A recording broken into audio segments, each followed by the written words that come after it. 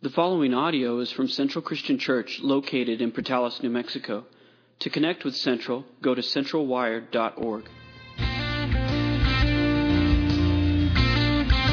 Worship the God who was, the God who is. We worship the God who was. We worship the God who is. We worship the God who evermore will be. He opened the prison doors. He parted the raging sea. My God, He holds the victory. There's joy in the house of the Lord. There's joy in the house of the Lord today. And we won't be quiet. We're going to shout out your praise. There's joy in the house of the Lord. Our God is surely in this place. We won't be quiet. We're going to shout out your praise. Yeah.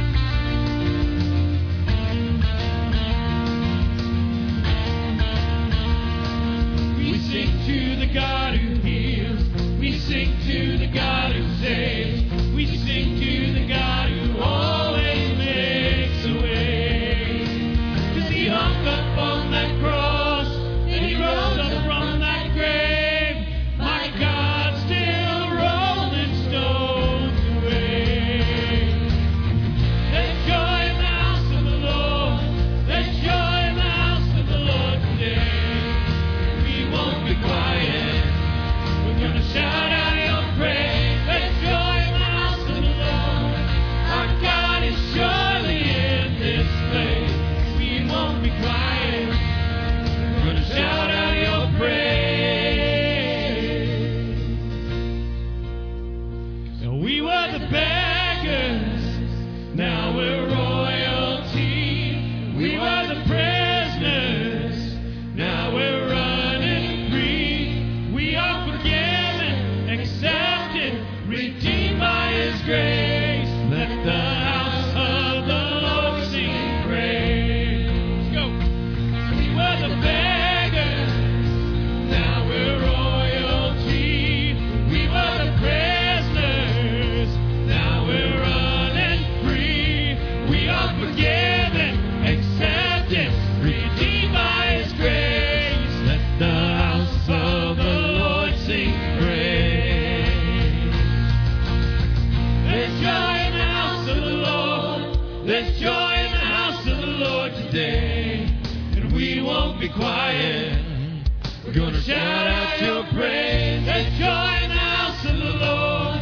Our God is surely in this place. And we won't be quiet. We're going to shout out your praise. There's joy in the house of the Lord. There's joy in the house of the Lord today. And we won't be quiet. We're going to shout out your praise. There's joy in the house of the Lord. Our God is surely in this place. We won't be quiet. We're going to shout out your praise.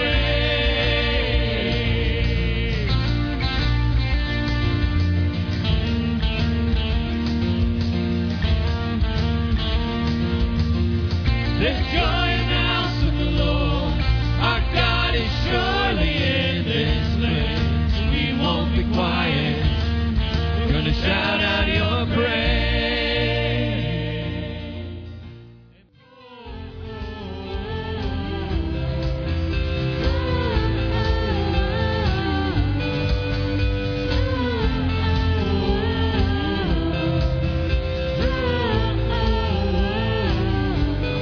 We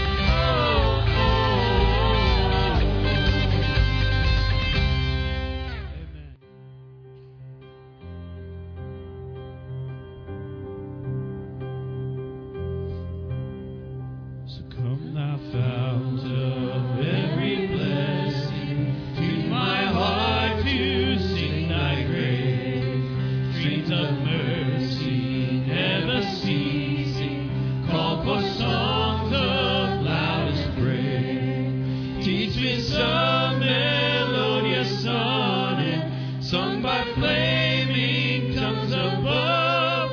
Praise the mount I'm fixed upon it, mount of thy redeeming love.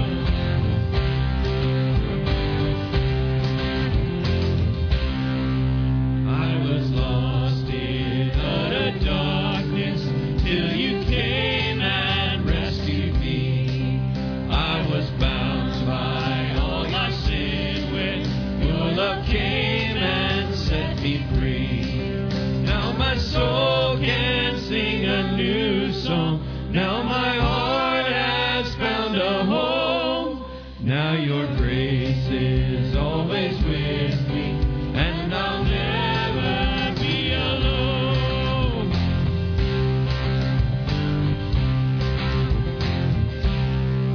Come now, fount, come now, King. Come now, precious Prince of Peace. Hear your bride, to you we sing. Come now, fount of our blessing.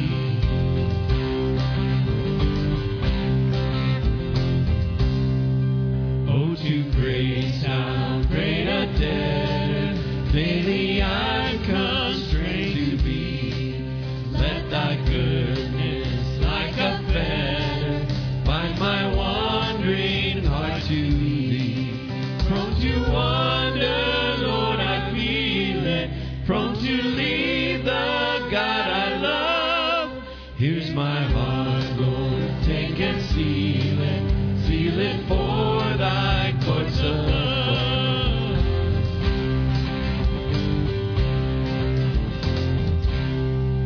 Come now, fount, come now, King. Come now, precious Prince of Peace. Hear your bride, to you we sing. Come now, fount of our blessing. Come now, fount, come now, King. Come now, precious Prince of Peace. Hear your bride, to you we sing. Come now, fount of our blessing.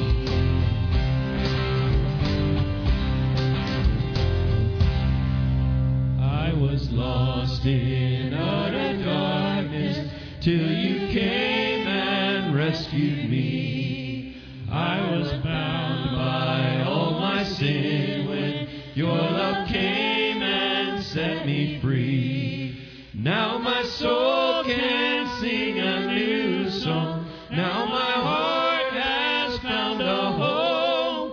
Now your grace is always with me, and I'll never be alone.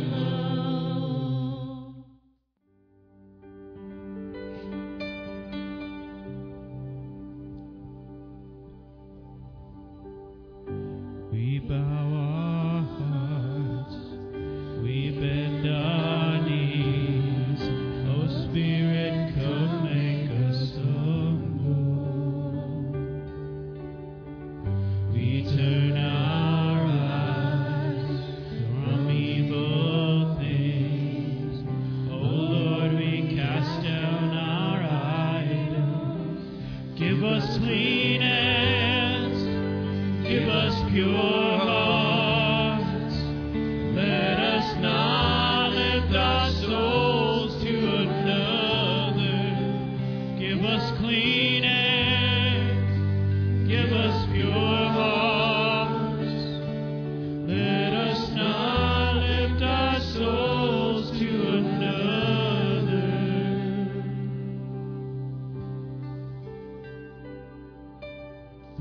We bow our hearts.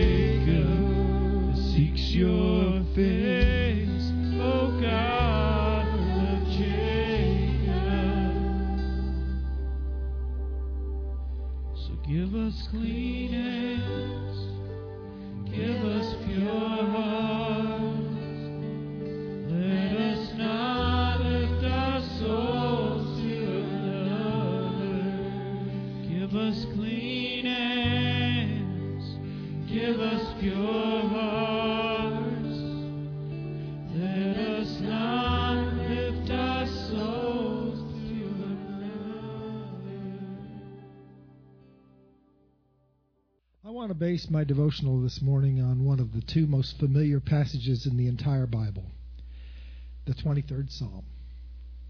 It reads thus: "The Lord is my shepherd, I shall not want. He makes me to lie down in green pastures. He leads me beside still waters. He restores my soul. He leads me in the paths of righteousness for His name's sake. Even though I walk through the valley of the shadow of death, I'll fear no evil, because your rod and your staff, they comfort me and protect me. You prepare a table before me in the presence of my enemies. You anoint my head with oil until my cup runs over. Surely goodness and mercy will follow me all the days of my life, and I will dwell in the house of the Lord forever." All of that first part is full of beautiful promises that He will supply my necessities and sustain my life and restore my soul. The psalmist goes on to proclaim that the Lord will provide guidance in right paths and will be with us even in the darkest times of our lives and will provide us with protection. But the next part is the part that I want to focus on this morning. You prepare a table before me in the presence of my enemies. Paul reminds us in Ephesians 6:12 that our enemies are not other people or circumstances. He reminds us that we do not wrestle against flesh and blood, but against the rulers, against the authorities, against the cosmic powers over this present darkness, against the spiritual forces of evil in the heavenly places. Those powers are the very same forces that have battled against man from the Garden of Eden. They still use the exact same tactics that the serpent used when he addressed Eve, namely, to get us to take our eyes off of God and focus our attention on something or someone else. Genesis says that Eve shifted her attention and trust away from God and trusted her own judgment. She thought that she knew the course for her life better than God did. Jesus invites us to join Him at His table this morning in the presence of our enemies. But what are our enemies? Well, they're whatever is in our lives that causes us to focus on ourselves. Because you see, that's in reality what we really do. That's what we're guilty of. We shift our focus to place ourselves in the center instead of God and trusting Him in whatever circumstances we find ourselves in. So, we might have, who might some of those enemies be? Anger, resentment, unforgiveness, envy, lust, pride, disease, like cancer or heart condition or diabetes, the loss of a loved one, divorce, self-pity, depression, finances, widowhood, just worry in general, unemployment. The list just keeps going and going. But Jesus invites us to join Him at this table in the presence of those enemies. And when we gather around a table to eat with a friend, what do? We talk. We share our deepest needs and our concerns.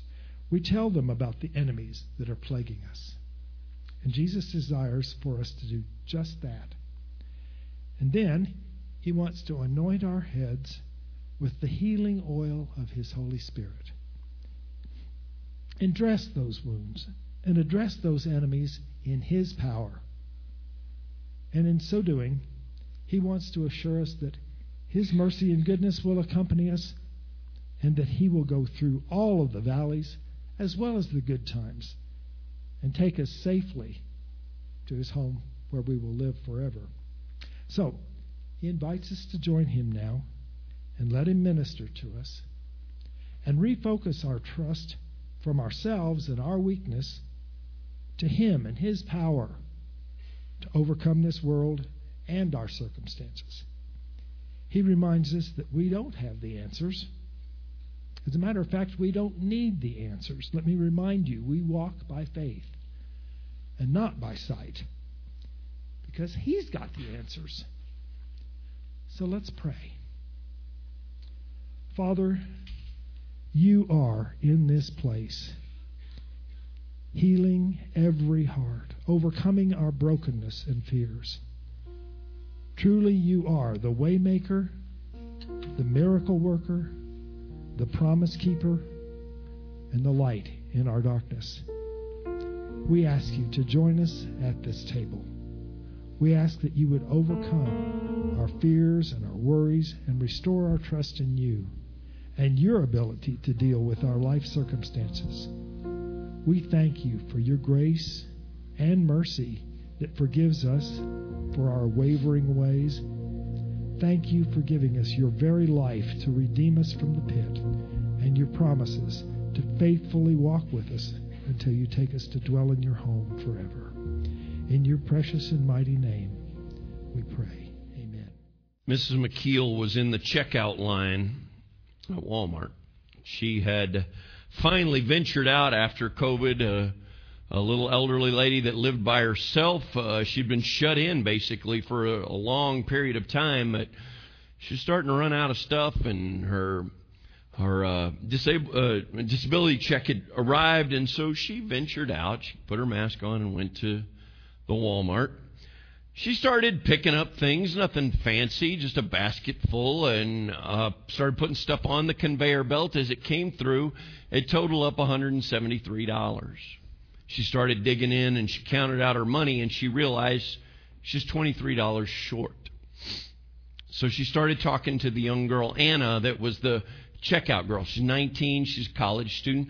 Can you put some of the stuff back? I'm not going to be able to pay for this. Put some of the stuff back. And Anna, like I said, a college student trying to pay her own way through college, said, well, why, ma'am? Why are you putting stuff back? She said, well, I can't afford it. So Anna reaches in her pocket and pulls out a 20 and a 5 and said, go ahead, you put those things back in your bag, and it'll be fine. And Mrs. McKeel was very appreciative and hugged her and thank you, so kind. And her manager, Anna's manager, was watching her do this. She came over and she said, why'd you do that? I mean, we can't do that all the time. You're going to run out of money. You can't do that to everybody. And she said, well, I have a grandmother. I'd hope that somebody would be watching out for her. And this was essential stuff. It wasn't frivolous. It was stuff she really needed. And let's be honest, we're in this together. Life sometimes catches us short, doesn't it?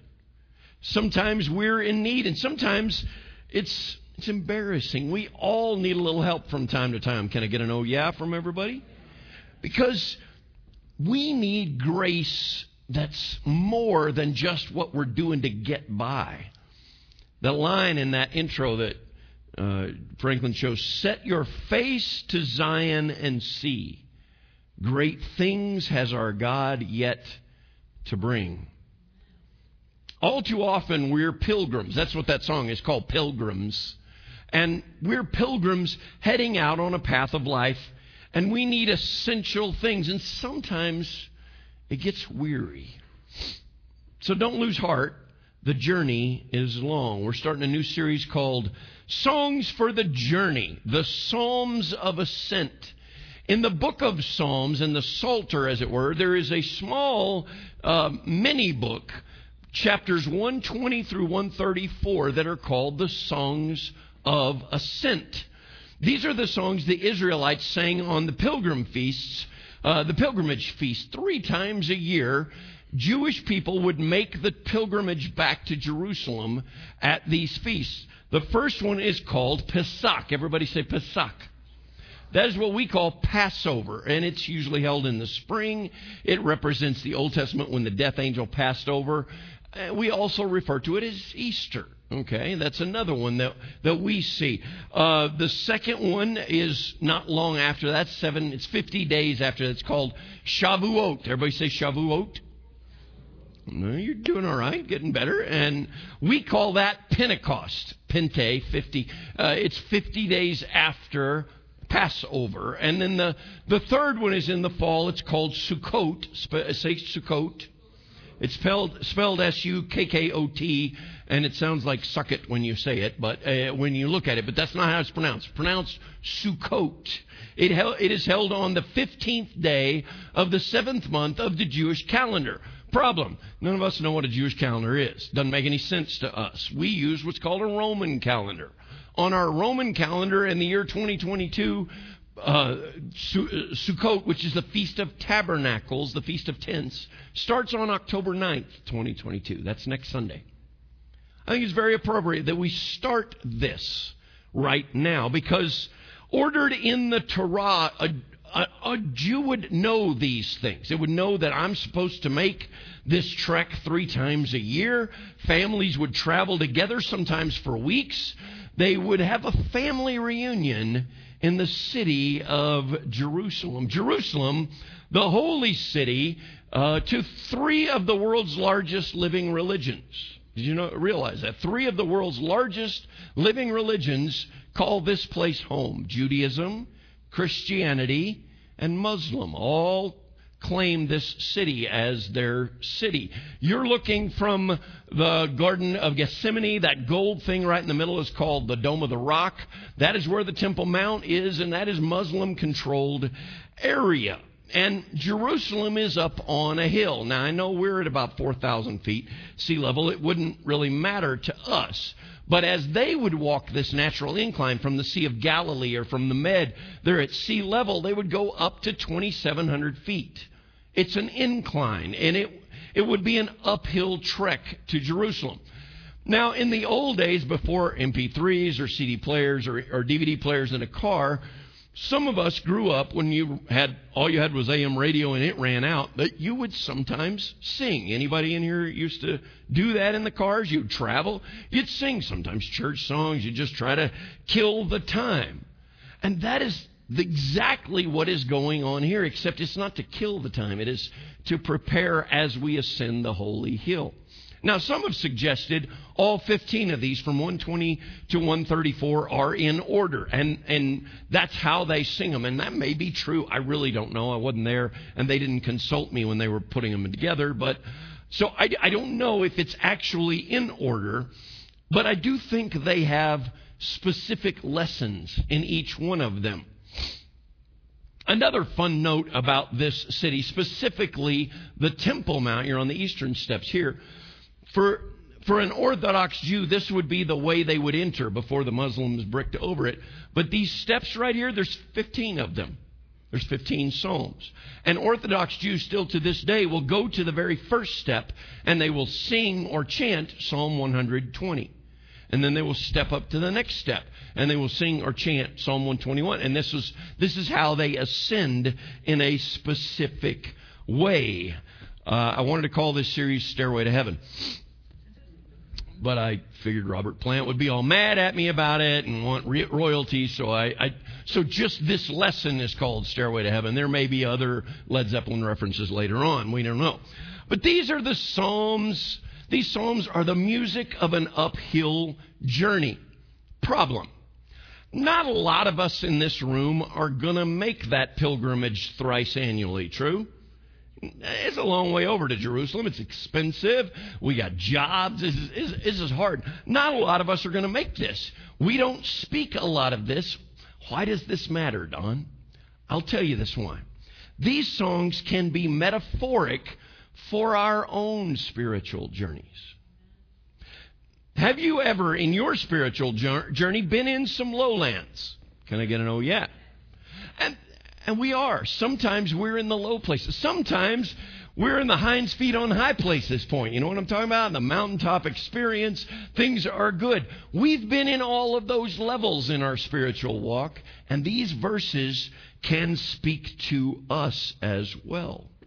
Victor Hugo once wrote, "Music expresses that which cannot be put into words and that which cannot remain silent." Music is emotional, and it creates emotion, fear and anticipation or joy.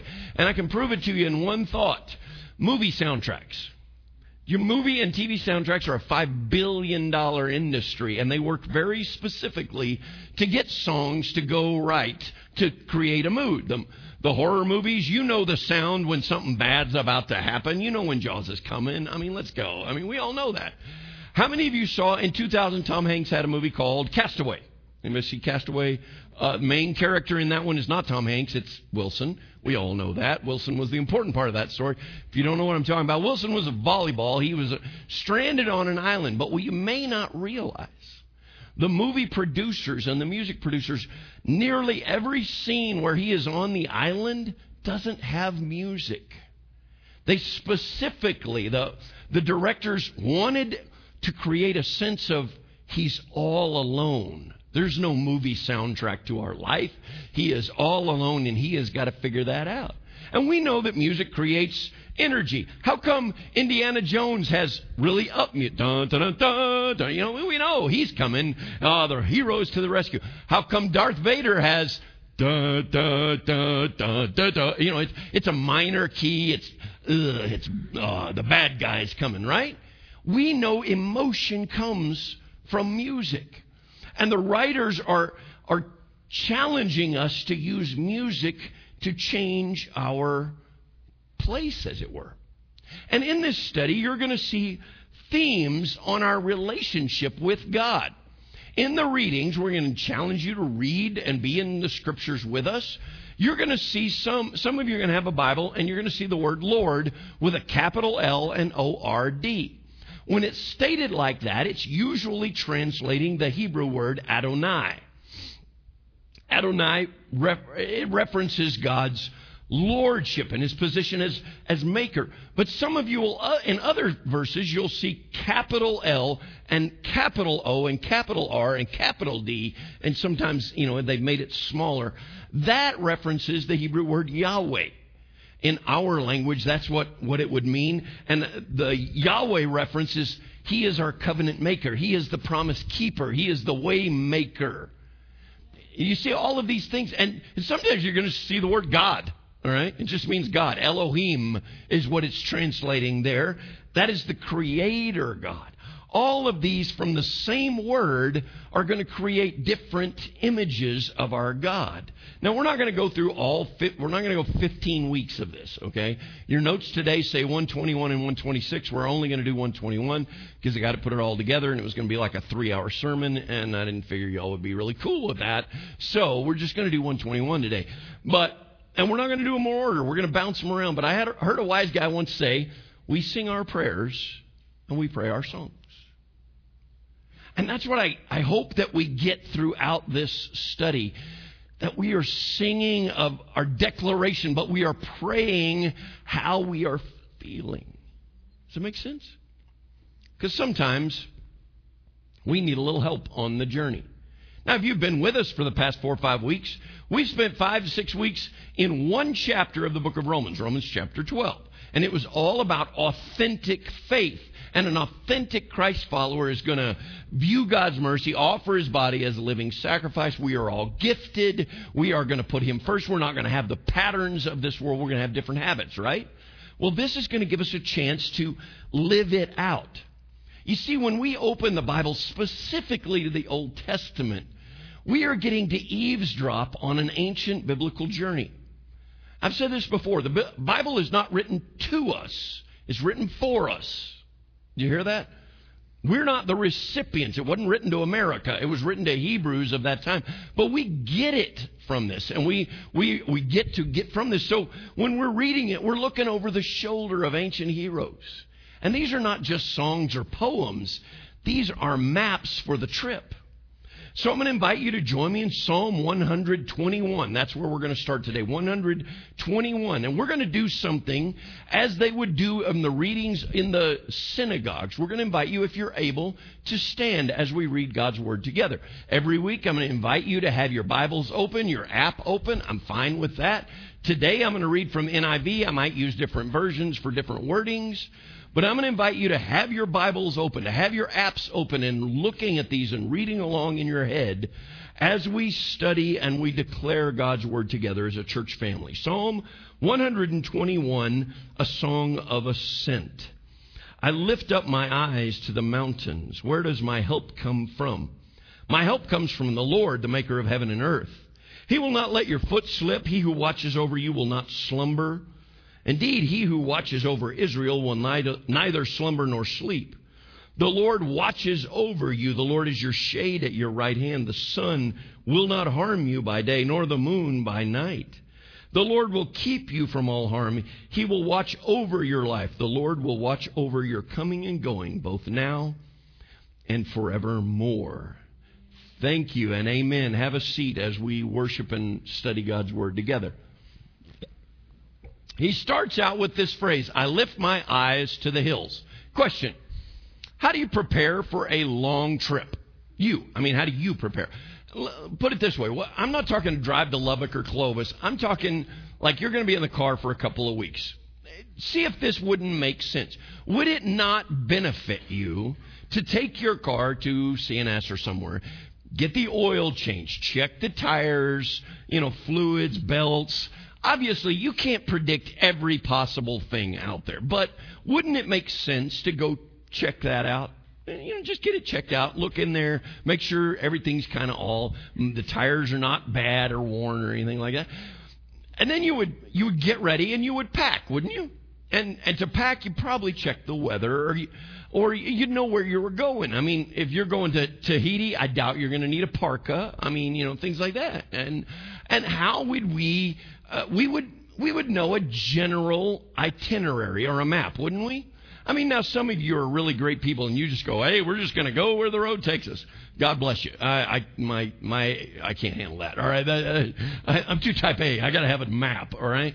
And you're going to have an idea of where you're headed. True? Isn't that a fair assessment of a big road trip? Here's another question then. How do we pack for church? How do we pack for being in the presence of God? Do we set our eyes on the holy city? Do we get our mind on worship? As you were driving today, God, just be there and change me and transform me today. Did we ask those questions? You see, because these people that are singing these songs are taking days, even weeks, as we would be right now, a week prior to the Festival of Tabernacles, they would be walking, they would be singing these songs right now. Set your face to Zion. Zion, another name for Jerusalem. Set my face to the holy city of God, where God is. I want to be there. I want to go to those mountains. Mountains have prominence all throughout Scripture, don't they? A lot of things happen on mountains. Abraham took Isaac up on Mount Moriah. We had the law given on Mount Sinai. We have the transfiguration of Christ on a mountain. It's called Mount Olivet. One of my favorites is Elijah and the prophets of Baal on Mount Carmel, fighting it out. Who's better? Our God's bigger. And then, of course, Mount Calvary. The hinge pin for all of our faith is that mountain. And I'm specifically talking to Portales people right now. Most of us like to go to the mountains, don't we? Ruidoso, Angel Fire. Now, that's real. We like the mountains, fresh air. Maybe, if it's in the summer, you go fishing, you go hiking, you look around. It's just so nice it's cooled off. Maybe it's in the winter, you go and maybe you go skiing, or maybe you just go to the cabin and you build a fire and you get hot chocolate and just hang out and watch it snow. But to us flatlanders, mountains are cool, right? Well, we like the mountains. But in these people's time, the mountains may not have been that great of a place. They weren't mountain resorts to begin with. They were hills. And a lot of those mountains had caves in them. And that's where the bandits would hang out. That's where the robbers would live. So you went walking up there, you could get mugged. That's where the wild animals would live. There could be bad things happen to you. That's where a lot of the pagan cultures would have their temples, was up in the hills. And they would frequently have a temple in the town, and then the really bad stuff would happen out in the mountains. So to us, mountains seem like a place of joy and a place of hope and salvation, but to them it could have been danger and fear. And he says, so where do I go for help? How many of you have seen that T-shirt or that meme that says, let's eat grandma, let's eat, comma, grandma, punctuation matters? How many of you have seen that, right? Because we don't need to be eating our kinfolk, okay? Now, I say that because punctuation matters. A lot of us were raised on the King James version of this, where it says, I will lift mine eyes unto the hills, comma, from whence cometh my help. Now, it could be contrived from that my help comes from the mountains. It could be postulated that, and it could even imply that our help is only found in mountainsides. But later versions, including the New King James that came in on top of that, and newer versions, they took that comma and they turned it into a dash. And punctuation matters. And here's why. I think the writer starts out, he starts out with a statement, I'll lift my eyes to the hills. And he shifts into a question. Where am I going to find my help? We would call that an internal dialogue. He's asking himself a question. Let's see if I can illustrate it this way. How many of you have ever asked questions when you're going on a trip like, okay, so we're going there. What if we don't have a place to stay when we get there? Or what if we get there and something happens here? What if there's an emergency here? Who can I call to go and check my house and find out if the water heater burst and it flooded the whole house? Have you ever had those conversations in your head? All right, wouldn't that be talking to yourself? What if the writer here is talking to himself? He's saying, I lift my eyes to the hills. Where does my help come from? And he starts looking around. Where am I going to get help? And he looks inside himself. What am I going to do? And then he looks up. My help comes from the Lord. He's speaking to himself. He's speaking truth to himself. He's speaking that I get my help from God. Question. Why is this often our last resort? And I'm not pointing fingers and I'm not griping, but why is worry and fretting often our first go? You know what I mean? That's where I would that, because fretting and worrying when struggles happen, oh my goodness, what are we going to do? How am I going to do? Why is that my go-to? Why is that my first response? You see, the writer comes in here in the next few verses. Look at this. And he says that God will never leave us. Look at the phrases he uses. He will not let you stumble. He will watch over you while you sleep. There's even one that was in that last song, Defender. He will provide you shade from the heat, protective shade. These are the characteristics of God. And I think the writer is asking a question and he is answering it by declaring the truth of God. And he's teaching us a very powerful lesson. When our journey is difficult, let me just put it this way, when your journey is difficult, when the trip is not going the way it wants to, you need to speak truth to you. You hear me? You need to speak God's truth to you. When the life is not working out and when things are not going the way you want, you need to speak His truth to you. I don't know how you make a way, but I know you will. Hallelujah, you have saved me. It's so much better your way. Did you hear the lyrics to those songs? We pray our songs and we sing our prayers and we pray our songs. Friends, how we speak to ourselves. The psalmist is teaching us that how we talk to ourselves, that inner dialogue, it's important. Now, we all know our enemy is just what Scott was saying. He's going to come and he's going to whisper to us about all these things that are going wrong. Maybe it's finances. Maybe it's divorce. Maybe it's health. Maybe it's problems. And all we do is start focusing on this. And the writer's saying, you know what? Put your eyes where they need to be, on Him. Speak the words you need to hear, His words. And I want you to see something in verse 6. This was fun. Where it says, the sun shall not strike you by day. How many of you have had sunburn? How many of you had that lake sunburn? You know what I mean? That's a different kind of sunburn. You know, that you've been out there on the boat all day and then you come in and, I think I'm going to die. You know, that sunburn? All right, we know how the sun can strike us. Any of you really worried about moonburn? It's not a big problem, is it? We're not really...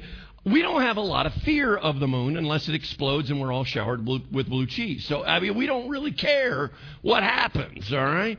That's not a big deal to us, but I think we lose something in the translation. In fact, I know I lost something in the translation until I started looking at different commentaries.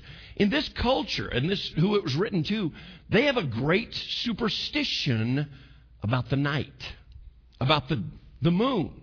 There's a lot of discussion about the moon. In Matthew chapter 17, there's a guy, it says he is overcome with seizures and he throws himself into the fire every night. Do you remember that story? And he comes to Jesus, can you help us? And Jesus helps to cast the demon out. But when it says seizures, some of the newer translations translate that to epilepsy. And it actually doesn't say that. The actual translation from the Greek translates better this word, moonstruck. And I ain't talking Cher and Nick Cage, all right? Snap out of it, all right? That's a good line. But they believed the moon brought danger. Night, I mean, that's where bad things happen, is in the dark, right? How many of you heard the word lunatic? Lunatic. Luna meaning, that base root word, luna means moon. You're a crazy person at night, okay, is what that really leads to. You see, what is going on there, what is really happening in the Lord's work is He is saying that you need to get your eyes focused on Him. You need to get it where He is talking. He says, listen that God is going to be with you in day and in night. Let's be honest. Sometimes people deal with struggles at nights, true? The nights where the bad stuff happens. The nights where the bad thoughts are happening. Kids need a nightlight, right? Sometimes adults do, too. Sometimes we need one, but it's usually just to find our way to the bathroom. But some people deal with insomnia. Some people deal with night fears and stresses. And I'm not here to be a psychologist. I'm just telling you that the psalmist gives us a clear glimpse of how to deal with fear. He says, speak God's truth. He will not harm you. The sun will not strike you. The moon will not strike you. Speak the goodness of God. All I want and all I need is found in you. We sang that earlier. You might be sitting there, but Don, you don't get it. I need help right now. All I'm seeing is poetry. These words don't rhyme. Hey, you know what? I think we all come to a point where we feel like God has forgotten us. Hey, and if you're not there, praise God. Hallelujah. I hope you never get there, but I think a lot of us do. And I got a hunch there are people in this room and people online that are wondering, does God even notice me? Am I even in the plan anywhere? Heard a guy say this one time. God is always around when I don't need Him, but when trouble hits and I need Him, He goes into hiding. I disagree with it, but it's real. It's real. It's a gut feel. Everyone hits a point of doubt where what am I going to do? How am I going to get through it? I don't deserve mercy. I'm never going to get better. Things are never going to change. Friends, it is in those moments, when work is miserable, when health goes crazy, that we need to speak what God speaks and listen to what God says. Speak over and over His words. And look closely at verse 8. It says the Lord keeps watch over you as you come and go. I wanted to make the real focus on the Lord watch over you, but real key to this thing is the phrase, as you come and go. The key phrase there, it's a Hebrew way of expressing routine. I had a friend that used to pray, Father, as days come and go, that we walk with you. And I love that phrasing, and I love the way he said that. It was so powerful that God is with us even in the routine. I want to speak specifically to moms that are out there. Do some of you get caught up in